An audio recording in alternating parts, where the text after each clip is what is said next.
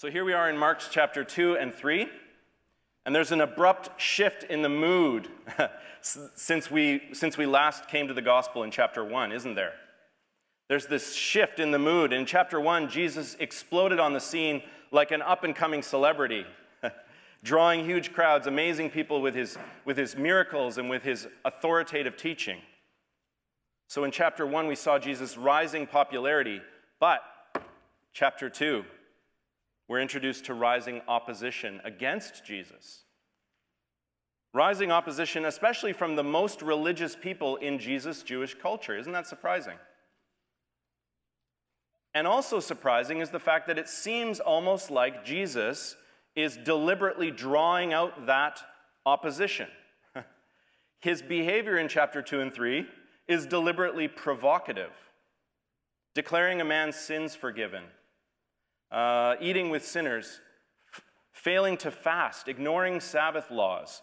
He's doing and saying things in public that are drawing the wrong kind of attention to his ministry. So our passage today includes 4 scenes. 4 scenes structured around 4 questions and answers. And if you open your Bibles with me now to Mark chapter 2, if you have that open in front of you, and you look at verse 16 of chapter 2, you see those questions beginning. The first question comes there in verse 16. Why does Jesus eat with tax collectors and sinners? And Jesus answers, those who are well have no need of a physician, but those who are sick. I came not to call the righteous, but sinners. And then the second question is in verse 18. Why did John's disciples and the disciples of the Pharisees fast, but your disciples do not fast? And Jesus answers, can the wedding guests fast while the bridegroom is with them? The third question is in verse 24. Look, why are they doing what is not lawful on the Sabbath? And how does Jesus respond? Have you never read what David did? And then he ends by saying, so the Son of Man is Lord even of the Sabbath. And then finally, in chapter 3, Jesus turns the tables on the Pharisees, and now it's him asking the fourth question. Is it lawful, Jesus asks, on the Sabbath to do good or to do harm, to save life or to kill? And what's the religious leader's response? They were silent, Mark tells us. No answer given. They were silent. So 4 questions, three questions and answers, which Jesus answers and gives definitive statements about who he is and why he's come, his identity and his mission. And then a 4th question from Jesus, which receives this stony silence and leads to our dramatic final verse. Chapter 3, verse 6. The Pharisees went out and immediately held counsel with the Herodians against him, how to destroy him. Ooh. Now our passage today features Mark's first reference to this group that's known as the Pharisees. And they appear for the first time in 2:16, asking that first criticizing question. So who are they? What do you know about the Pharisees? Well, I want you to picture devout Jews, very devout men, whose driving motivation was to fulfill God's command from Leviticus 19, be holy because I, the Lord your God, am holy. The word Pharisee literally means separated ones, holy ones, set apart. And their strategy, what's their strategy for preventing sin? Their strategy is to add extra rules as a buffer that protects people from getting anywhere close to temptation. So as an analogy, imagine you can't swim. And rather than taking swimming lessons or wearing a life jacket, St. John's has built a wall around the beach with no door. So you can't get anywhere near the water. So now good news, you're never going to drown. But you neither will you ever enjoy the joy of the surf on your feet or the sand or ever get a chance to learn to swim, will you? Well, it's these men, the Pharisees, who form an unholy alliance with this other group called the Herodians. And it's the most unlikely tag team because the Pharisees are pious, conservative, nationalistic, and the Herodians are worldly, progressive, and pro-Roman. What could possibly make anyone hate Jesus enough to throw away their scruples and team up with somebody like that and seek his death? Well, the answer comes in his responses to those three questions and his question to them. The answer is in Jesus' own provocative words and actions declaring who he is and what he's come to do. So that's where we need to look. We need to turn our attention now to look closer at this remarkable Jesus under two headings. First of all, Jesus, the friend of sinners. And secondly, Jesus, the enemy of the self-righteous. So first of all, Jesus, the friend of sinners. And we're introduced to Jesus' most unlikely disciple in 2:14. Have a look at 2:14. And as Jesus passed by, he saw Levi, the son of Alphaeus, sitting at the tax booth. And he said to him, "Follow me." And he rose and followed him. So Levi is also called Matthew in the Gospels. He's a tax collector. And in the ancient Roman world, businessmen would bid on tax collecting contracts from the occupying Romans. So let's say you paid $100,000 for the annual contract. Okay. And if you can collect $200,000 in taxes, then you turn a tidy profit, right? But if you can extort and bully your way to collecting $500,000, well, now you're really getting somewhere. Now you're a rich man. So you see how the system was set up for corruption. Tax collectors were hated by their Jewish neighbors for two reasons: for their extortion and their collusion with the Roman Empire. So a modern equivalent here in Vancouver might be a landlord who doubles the rent on a low-income family during the housing crisis. Imagine Jesus calling a man like that, like Levi, to be his disciple. And yet he does. And Levi not only follows Jesus immediately, but he also throws a big party so that all his morally outcast friends can meet Jesus too.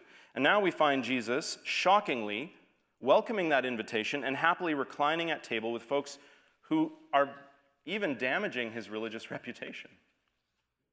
And that's what leads to our first question in verse 16. Why does Jesus eat with tax collectors and sinners? And how does he respond? Remember verse 17. He heard it. He said to them, "Those who are well have no need of a physician, but those who are sick. I came not to call the righteous, but sinners." Jesus sees in Levi, this corrupt government official, not somebody who must be shunned or judged, but a sin-sick, ordinary man, longing for compassion and forgiveness, just like any one of us. Here's an illustration from one commentator on this passage. So, more than 500 years ago, there's this massive block of marble in the city of Florence. But it contained imperfections. The sculptor Donatello saw it and he refused to work with it. Yet one day, another sculptor saw that marble, and instead of seeing the flaws, he saw beauty and he saw potential. He worked on it for 2 years straight, and the result was unveiled as what sculpture? David. And what was the name of that sculptor? Michelangelo. Michelangelo's David. Here's a quote.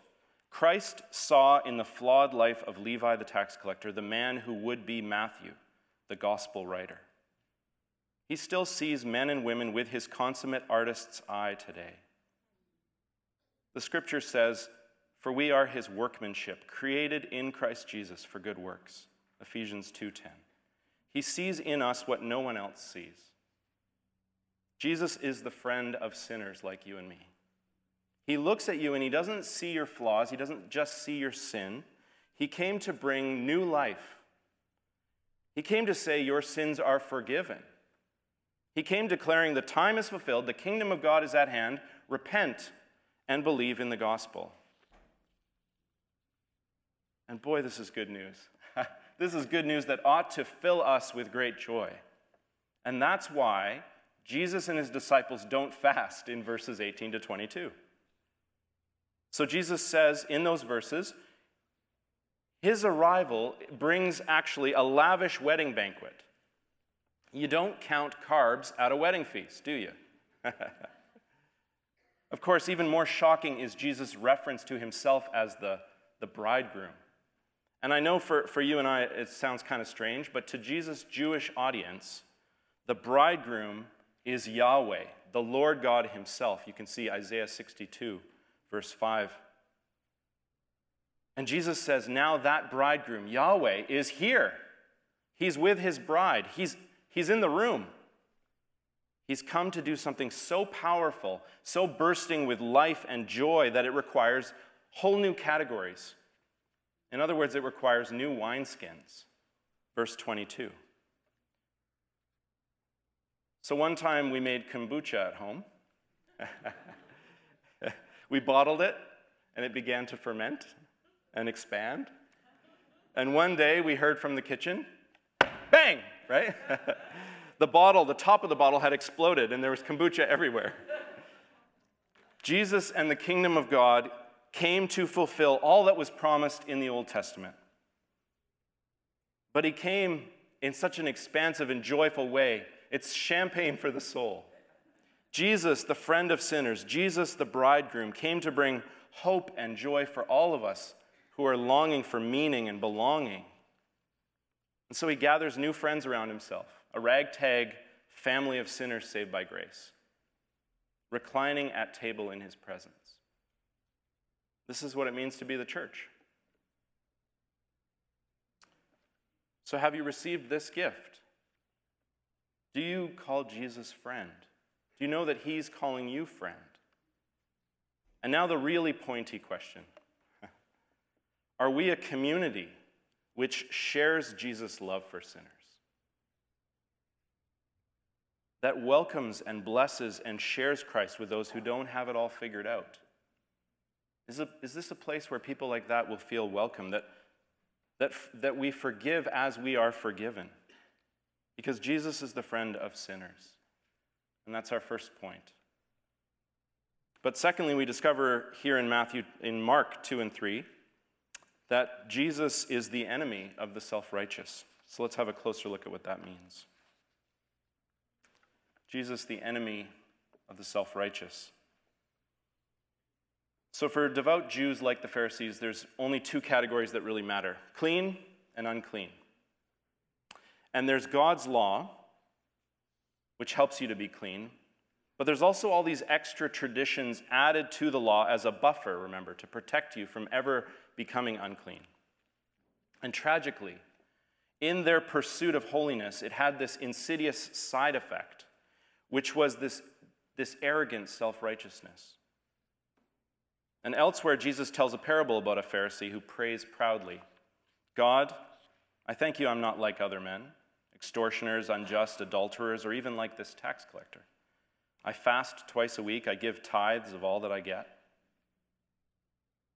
The tragedy is that in striving to keep all of those extra traditions and rules, the Pharisees have actually missed the heart of God's law, which we summarized already in our communion service. First of all, that we love the Lord our God with all our heart and soul and mind and strength. And second, we love our neighbor as ourselves. And failure to share God's heart for the lost is exactly what leads to this self-righteous sickness. And this is why Jesus' mission statement in chapter 2, verse 17 is also a warning for us.